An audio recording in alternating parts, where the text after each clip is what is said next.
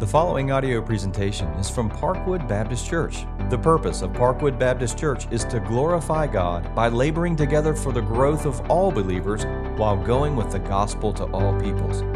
More information about Parkwood Baptist Church is available at parkwoodonline.org. That's parkwoodonline.org. In the winter of 1998, 20 years ago, I went to a pastor's conference in Minneapolis, Minnesota. It's not cold here, okay? It never got above 2 degrees the entire time I was there. The first night before the conference began, I met in the hotel a Presbyterian pastor from Princeton, New Jersey. The next morning, we went together to the conference. And during the opening session, they sang the original hymn version of the Deep, Deep Love of Jesus. And for those of you who grew up possibly in a Presbyterian background or a more high church background, the original hymn is in a minor key. It's a little bit difficult to sing. But I was in a room full of 600 pastors who were singing this song with all that they had. And my Presbyterian brother, he was giving it all he had, singing this song. And the first stanza, oh, the deep, deep love of Jesus, vast, unbounded, measureless, free, sweeping as a mighty ocean. And a tsunami hit me. And I began to weep. My new friend looked at me and out loud says, "What's wrong with you?" And I collected myself and I said, "I've never heard this song." He said, "You're kidding me." I said, "No, sir." I never could pull it together. Every line of the song was just deeper and deeper, sweeping the steadfast love of God, the deep, deep love of Jesus over my heart. The title of this message is Sing a New Song. And what I want you to see today from Psalm 33 is that the steadfast love of the Lord, the deep, deep love of Jesus, births a new song in the hearts of his people. This psalm is a hymn of praise to the Lord. It's a hymn of praise for who he is and for what he does. He is creator, he is sovereign, he is judge, he is savior. Every line of this hymn, this psalm, is dedicated to him. It connects to Psalm 32. Watch. Be glad in the Lord and rejoice, O righteous. This is verse 11. And shout for joy, all you upright in heart. Verse 1, chapter 33. Shout for joy in the Lord, O you righteous. Praise befits the upright. Due to its length, I'm not going to read it in its entirety. Let me pray for us, and we will launch into seeking to understand this psalm. Let's pray. Father, we pray now that as we open your word, that you would give, through the power of the Spirit, insight and clarity as to what you are saying. And Lord, we understand this is not an educational exercise only. We're not just to learn, it is to be applied. And it is to be applied in that we praise you, that we sing the new song. So I pray for the person in this room who does not yet know you. I pray today you would open their eyes to the joy of salvation, that you would transform their heart and life and birth in them the new song. And for those who are your people, oh God, I pray that anew, afresh, they would see the mercy of God, the grace of God, and that they will join again in the chorus of the song. Lead us now, we pray, in Jesus' name. Amen. Let's consider this quote before we proceed.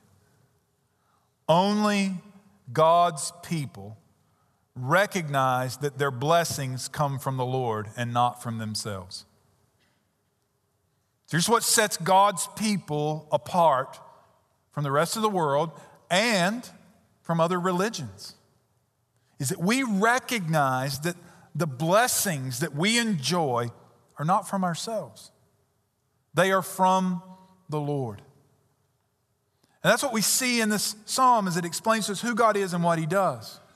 There are two calls or two sections to this psalm. The first is this: the steadfast love of the Lord calls for a new song from his people. So there's a call to worship in verses 1 through 3, and it is specifically directed to the people of God. It says, "Shout for joy in the Lord, O you righteous. Praise befits the upright. Give thanks to the Lord with the lyre. Make melody to him with the harp of 10 strings. Sing to him a new song. Play skillfully on the strings with loud shouts." Now this gets up and rambles around in our Baptist world right off the bat. Shout for joy in the Lord, O you righteous! Exclamation point. Praise befits the upright. So this form of praise, shout for joy in the Lord, is fitting. This is right. It is appropriate for God's people. Now, I don't care who you are. I don't care how subdued you are. I don't care how reserved you are. At some point in your life, you have verbally expressed with excitement joy. I don't know what caused it, but something caused it to come out of you. Here's what the Bible's saying. That those who have been made righteous through Christ, those who have been made right with the Lord through his grace, what that births in us is a shout of joy. Now, it's not like, I've had people say this, well, you think God can't hear you? Come on. Of course he can hear you. You don't even have to say it out loud. But here's what the Bible's saying right here. It's appropriate, it's right for his people to shout for joy. That's something that happens with God's people because God is God. Because of who he is and because by his grace he is ours forever and ever, it wakes within us an unceasing, overflowing joy that breaks forth through our lips. And that continues, verses 2 and 3. Give thanks to the Lord with a lyre, make melody to him with a harp of 10 strings, sing to him a new song, play skillfully on the strings with loud shouts. Now, here's what you're going to see. Praise is done with your voice and with instruments. It presses then into the means being your voice or the instrument, and gets to the heart and the mind. That praise should be from our hearts with joyful affection and from our mind with great skill. Give thanks, that's from your heart. Give thanks to the Lord so here's an appropriate, fitting way for the giving of thanks. With the lyre, making melody to him with the harp of 10 strings. Now, these are instruments that have been used at this point in time among the people of Israel. Stringed instruments. Now we would use guitars. By the way, that's a stringed instrument, a piano. We would use these things in order to communicate our thanks to the Lord. Now, this is kind of free, a little sidebar for a second. So I'm reading a commentary, which is actually very good, but it was from the Victorian period, and it was a period in time where everything was done right and proper. And it was arguing against using stringed instruments in worship, and this was the argument. Well, that was for Israel. There's absolutely no evidence whatsoever in the Bible that we're to stop using stringed instruments. Don't make that argument. Don't use the Bible to say what you want it to say. We are all in danger of that. The Bible says here, it is right to make melody to him with the harp of 10 strings. Actually, it's emphatic. There's an exclamation point in the English. Sing, that is, use your voice, sing to him a new song, and then, those of you with instruments, it says, play skillfully on the strings with loud shouts. Now, I'm grateful it doesn't say sing skillfully. Now, those of you who can't carry a tune in the bucket, I encourage you to sing, make a joyful noise, the Bible says, to the Lord, but don't do it in such a way you distract. In other words, don't do it real loud with people around you who can't focus. So I don't just sit over there in that seat so I can get up here. I sit over there because you notice, look out around. As my voice emanates, nobody can hear it. So I don't get right up in the middle of you folks. But it does say this. Those of you who take up an instrument, you better be able to play it.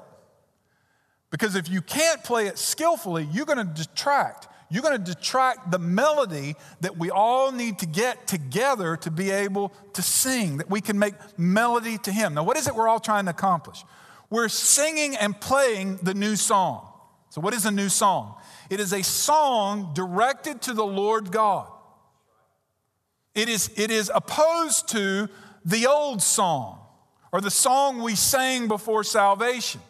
That song either ignored God altogether or it misrepresented God. The old song of our hearts was worldly, meaningless, earthly. It was man-centered. The new song is directed toward the eternal God. It is God-centered in how it is to be sung. It's always amazed me over the years. People take some secular song and say, well, it mentions God right here. Listen, it may not be the same God you're thinking about. In fact, quite often, it's not referring to the God that you're talking about. We're talking about the God of the Bible. And what we sing to Him is the song of salvation, the song of the redeemed. The new song is new in the sense that it continues to celebrate what is always new, the act of God's redemption that never grows old to God's people. And that's not just now, it will never grow old for all of eternity. Now, what comes from here in verses 4 through 7 are reasons to sing this new song. So praise has reason behind it. And the reason is found in God Himself, in who He is and what He has done. So I'm going to use a couple big words for a second. Worship we could refer to as doxology, our worship of God. What we believe about God we would call theology. Listen to me. This is true of every one of you in this room, whether you know how to use those big words or not. Your theology, what you believe about God, drives your doxology. What you believe about God drives whether or not you praise Him and how that you praise Him. Now, here are the reasons this particular psalm. Now, there's multiple reasons in the Bible. Here's the reasons. For the word of the Lord is upright, and all His work is done in faithfulness. That means what God has said and what God has done cannot be separated. The Bible teaches elsewhere, very similarly, His word will not return what? Void. It's going to accomplish what He sent it forth for. The word of the Lord is right, it's upright, and His work is done in faithfulness. He loves righteousness and justice. That's because He is righteous, and He is the just judge. The earth is full of the steadfast love of the Lord, the covenant-keeping love, the grace of God. Now, here's what happens when you get saved. When you come to know Christ, when you experience the steadfast love of God in your life, you start seeing it everywhere. You start noticing the steadfast love of God all around you. It's not just something you see at church or when you open your Bible. You certainly see it there in emphatic ways, but you begin to see that the earth is full of the steadfast love of the Lord. Verse 6, by the word of the Lord the heavens were made. God said, let there be light, and there was light. Genesis 1. By the breath, I love this Hebrew word, uah. By the breath of His mouth, that's in one word, uah. All their host. That means that God spoke and breathed, and the heavens and the heavenly beings came to be.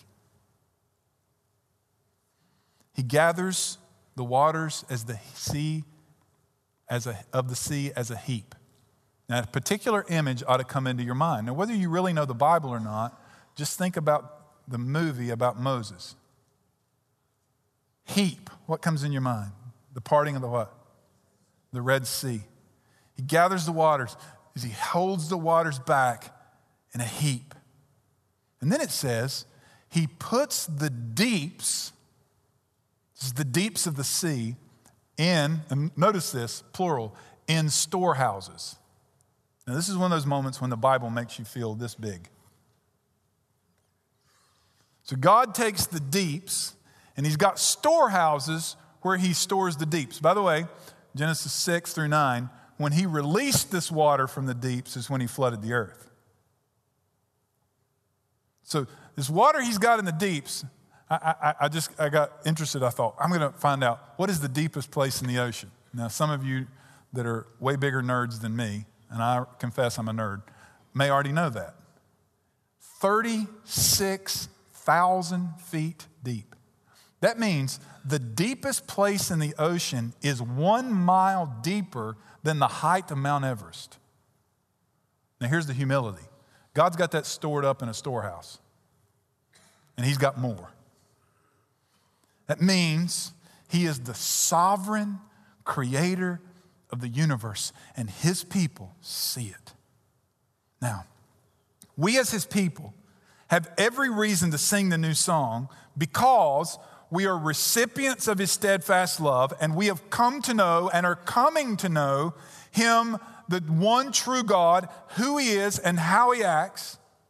But this new song that we sing is not just for us. It's a missionary song. We call others to sing it. So we see a transition in verse 8, and we see that the steadfast love of the Lord calls for a new song from the peoples. It says, let all the earth, not just the upright, not just the righteous, the call goes out to everyone. Let all the earth fear or be in awe of the Lord. Let all the inhabitants of the world stand in awe of him. Now hold your place there and turn to Psalm 96. Psalm 96.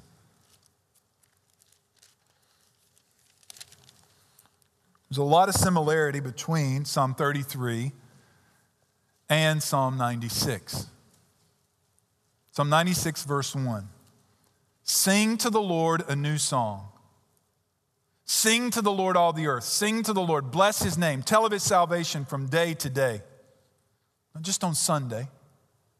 Tell of his salvation from day to day. Declare his glory among the nations. It's not just something we do with each other. We make this known among the peoples of the world. How marvelous works among all the peoples. For great is the Lord and greatly to be praised. He is to be feared above all gods. For all of the gods of the peoples are worthless idols. But the Lord made the heavens. Splendor and majesty are before him. Strength and beauty are in his sanctuary. Ascribe to the Lord, O families of the peoples. Ascribe to the Lord glory and strength. Ascribe to the Lord the glory due his name. Bring an offering. Come into his courts. Worship the Lord in the splendor of his holiness. Tremble before him, all the earth. Now, I've been invited over the years to offer a prayer at a service with multiple religions represented, and I've been told how I could do it, and I refuse. In fact, I won't do a prayer at a service with multiple religions represented. Here's why I won't do it. Because it is communicating to the audience that I think that Christianity is equal with these others. We sing a very specific song. We ascribe to the Lord the glory due his name. We're not worshiping a generic God. We're not joining the song of the world to this generic God. The fact, Psalm 96 says, all the gods are idols. They're false gods. We are declaring who the one true God is. So back to Psalm 33, and let's look at the reasons it gives to sing this new song. For he spoke and it came to be. He's going back to what he's already presented. God spoke the world into creation. He commanded it, stood firm. Not only speaking into creation, he keeps it. So this sovereign God who creates and keeps should bring all to us, but it's also a comfort to us. The Lord brings the counsel of the nations to nothing. He frustrates the plans of the peoples. The counsel of the Lord stands forever, the plans of his heart to all generations. You study history, you find out over and over again these nations who rise up, who try to take over the world, their plans are frustrated and they're defeated over and over again. Right now, there's a lot of threat going on in the world, a lot of posturing happening in the world. You could get freaked out about it, but here's what's true. God's going to frustrate the plans of peoples. But here's what's going to last forever, the counsel of the Lord. The plan of his heart to all generations. Here's what has continued through all of this rising up and falling of nations is God's covenant people. Israel, and then through Christ Jesus the Lord, his church. And God will keep his people. We are a point of reference to the steadfast love of God. Verse 12, blessed is the nation whose God is the Lord. What punctuation's after God is the Lord? It's a what? It's a comma, not a period. I've seen this verse misused and taken out of context way too much. You can't take this verse and assign it to the United States of America. It was never intended to do that. That is not what this means. Blessed is the nation whose God is the Lord, the people whom he has chosen as his heritage. Now, God's speaking about a very specific group of people. In this context, at this moment, at the writing of this psalm, he's speaking of Israel. They are the blessed people, the people whom God has chosen. Now, when you place this verse in the context of the entire Bible and the understanding of the New Testament, we understand that it is his redeemed people. So turn over to 1 Peter chapter 2, and you're going to see the similarity of language in 1 Peter 2, verses 9 through 10. But you, what precedes this in 1 Peter is how we've been redeemed through the work of Jesus Christ our Lord. Speaking of the church, his people. But you are a chosen race, a royal priesthood, a holy what? So we're not a people with a political boundary around us. We, God's people, over time and across oceans, we are a holy nation. We are a people for his own possession. Why? That you may proclaim the excellencies of him who called you out of darkness into his marvelous light. Once you were not a people, but now you are God's people. Once you had not received mercy, but now you have received mercy. The redeemed, those who have received the grace and mercy of God, we sing a new song. We sing a new song because we are his people. We are the people on whom he has had mercy. We are a distinct people of God, and we are a blessed people. Now, this does not mean that God is ignoring the rest of humanity. He knows all about people. Verses 13 through 15, I want you to notice the repetition of the word all. The Lord looks down from heaven, he sees all the children of man. From where he sits enthroned, he looks out on all the inhabitants of the earth. He who fashions the hearts of them all and observes all their deeds. So here's what you need to understand today. God knows everything about you. Everything. There's no person out of his view. And when we study this and understand the doctrine of man, the truth about man from the Scripture, when we widen the lens out to the rest of Scripture, here's what we find about the children of humanity, that all are sinful. And the Lord knows all of it. In fact, he says, all have sinned and what? Come short of the glory of God. Now, here's what I noticed. It happened last service too. A lot of you stopped at short. For all have sinned and come short. All right, that's a very American doctrine. I haven't quite measured up yet, so I need to measure up. No, here's what you've come short of, the glory of God. That means, apart from Christ, you can't glorify God. You can't. Apart from the work of redemption. This is what God knows about you. And he presses it further. Note the repetition of great here. The king is not saved by his great army. A warrior is not delivered by his great strength. The war horse is a false hope for salvation, and by its great might it cannot rescue. Now listen, I'm not being political here. Don't write me letters. Do not write me letters. I am not trying to be political.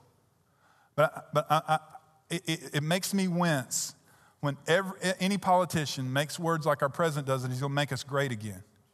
As if they're using, and he's not the only president to do this, many of them in the 20th century have used salvific language.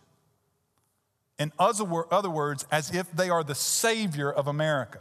No human being, no man, no king will ever save us. Ever.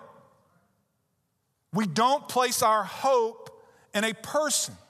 We don't place our hope in an army. We don't place our hope in our strength. We don't place our hope in our technology. The war horse was the greatest form of technology you could have.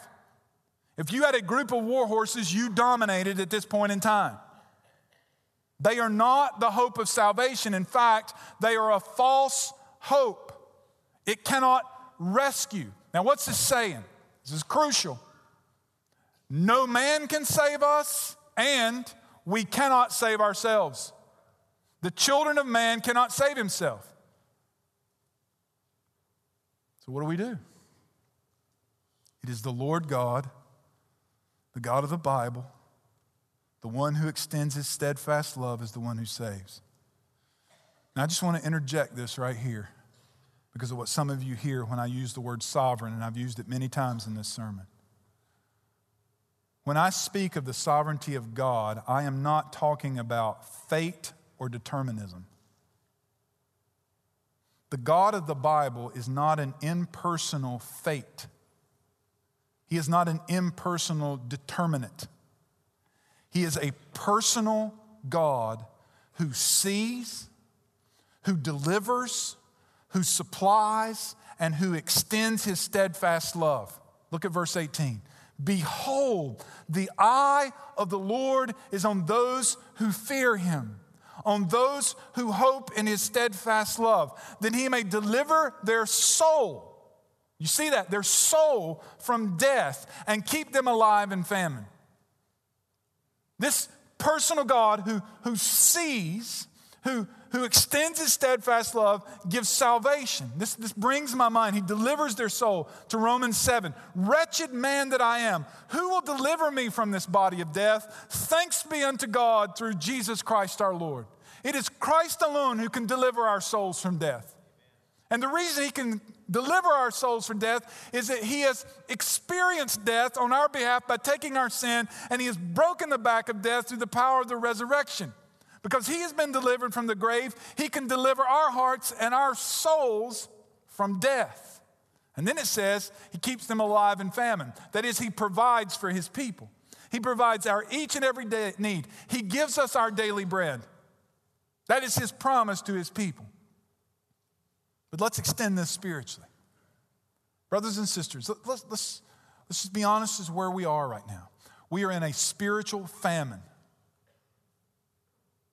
We're in a period in our culture, in history, right now, to where there's a spiritual famine happening. Happened to me after the last service. Somebody come up to me. I don't think anything I do on Sundays, it just blows my mind when people say this. Wow, I understood what the Bible meant today. That was clear. Why are we not always clear? God was clear. Why are we muddying things? Here's why. Here's why. Preachers are no longer convinced that the God's word is sufficient enough to feed God's people. It's enough. And God's word is sufficient to open the eyes of the blind. So we proclaim who he is.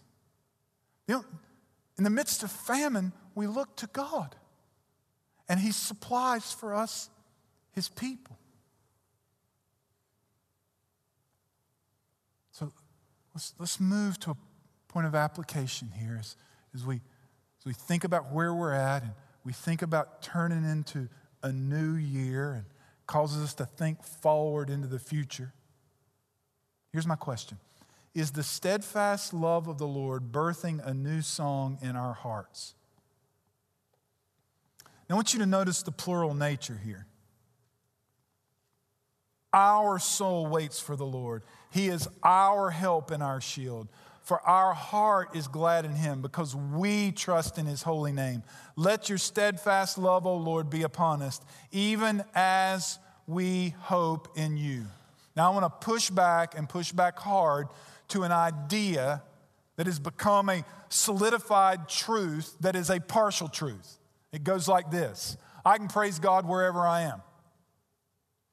I don't totally disagree with that unless you mean I don't need other people to praise God. Then you're wrong.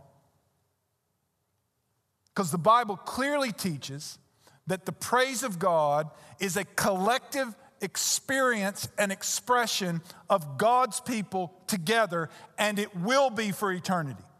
So those of you who think you're going to walk on the beach and look at sunsets and praise God by yourself for eternity, you're missing it.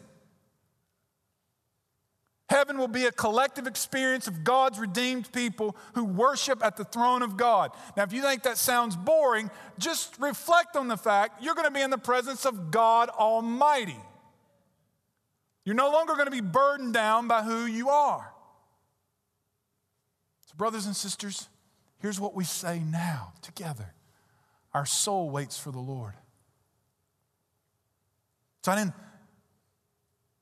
maybe you did this today. And just warn you, you don't come to church so you can get God to give you something. We're not looking for the gift. We come together to look to the giver. Our soul waits for the Lord. We're looking to the Lord. Why? He is our help and our shield.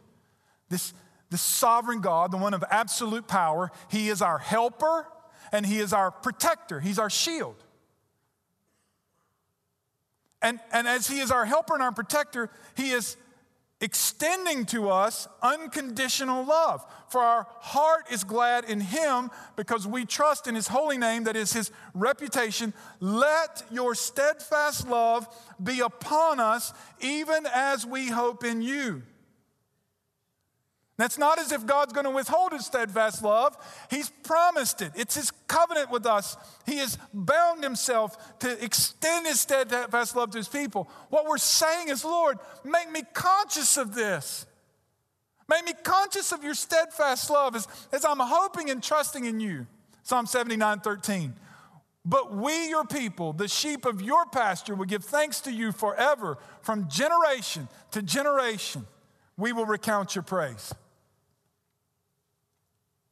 Brothers and sisters, every time God's people meet together to praise the Lord, we bring new reasons to sing to Him. Not that we've discovered something new about Him. We know what we need to know about Him from the Bible. It's because throughout the past week, we have experienced God's steadfast love toward us. His grace toward us. Even if things have been difficult. Because regardless of our circumstances, regardless of what's happening to us, we experience in our lives, and this is true of every generation, we experience the steadfast love of God toward us. So I just want you to pause for a moment, and I want you to think back with me in 2018. And I want you to think of specific moments clearly you saw the steadfast love of God in your life.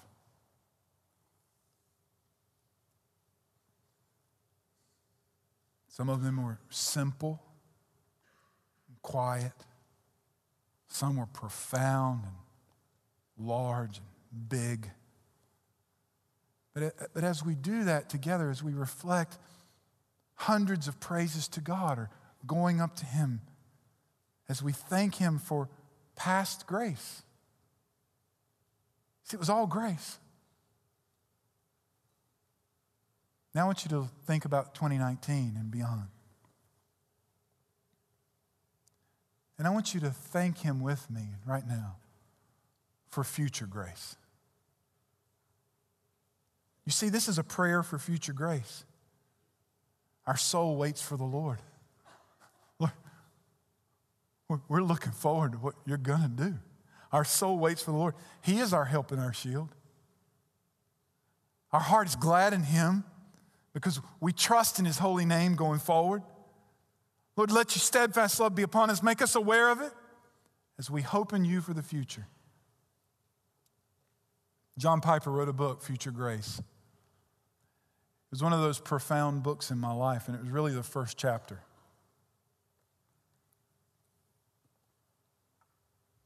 Piper grew up in Greenville, South Carolina. His daddy was a Baptist evangelist. Piper is retired now. He was a Baptist pastor up north. And here's what he said has been his experience over the years of ministry, is that many, if not most people, most Christians, live what Piper calls a debtor's ethic. So in other words, here's what he means. That the reason you live for the Lord is because you owe him. It goes something like this. Well, he's been good to me. I better live for him. So what that results in is two kinds of people show up in church on Sunday if you're living the debtor's ethic. The first group shows up like this. Nailed it this week. See, the only reason you come to church is for God's high five. Good job. You look around at the rest of us and go, losers. If the rest of y'all could just be like me, the world would be a better place.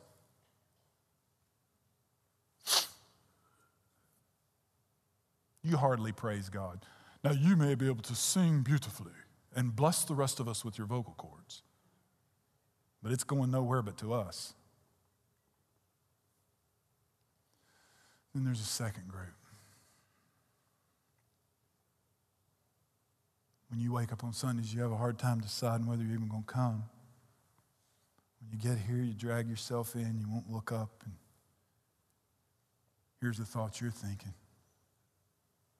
I'm a horrible person. God could never love me. I've counseled with you many times, and you say things like this to me. You have no idea what I've done.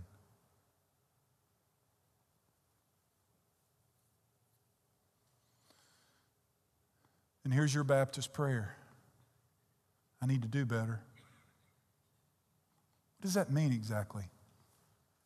Let me help you. Here's what you mean. If I'll do better, God will like me. Listen to me. Your only hope now and into the future is God's grace. If you don't get anything else from the Psalms, his steadfast love endures forever. That means God's not going, hey, come on, pull it together and I'll help you. Here's what God desires for you. Lord, let your steadfast love be upon us as we hope in you. The only hope I've got into 2019, the only hope I've got in the future, the only hope I have for eternity, and the only hope you have is the grace of God.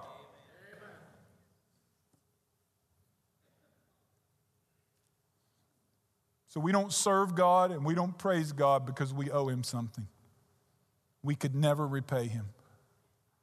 We praise God and we serve him and we hope in him because his love never fails.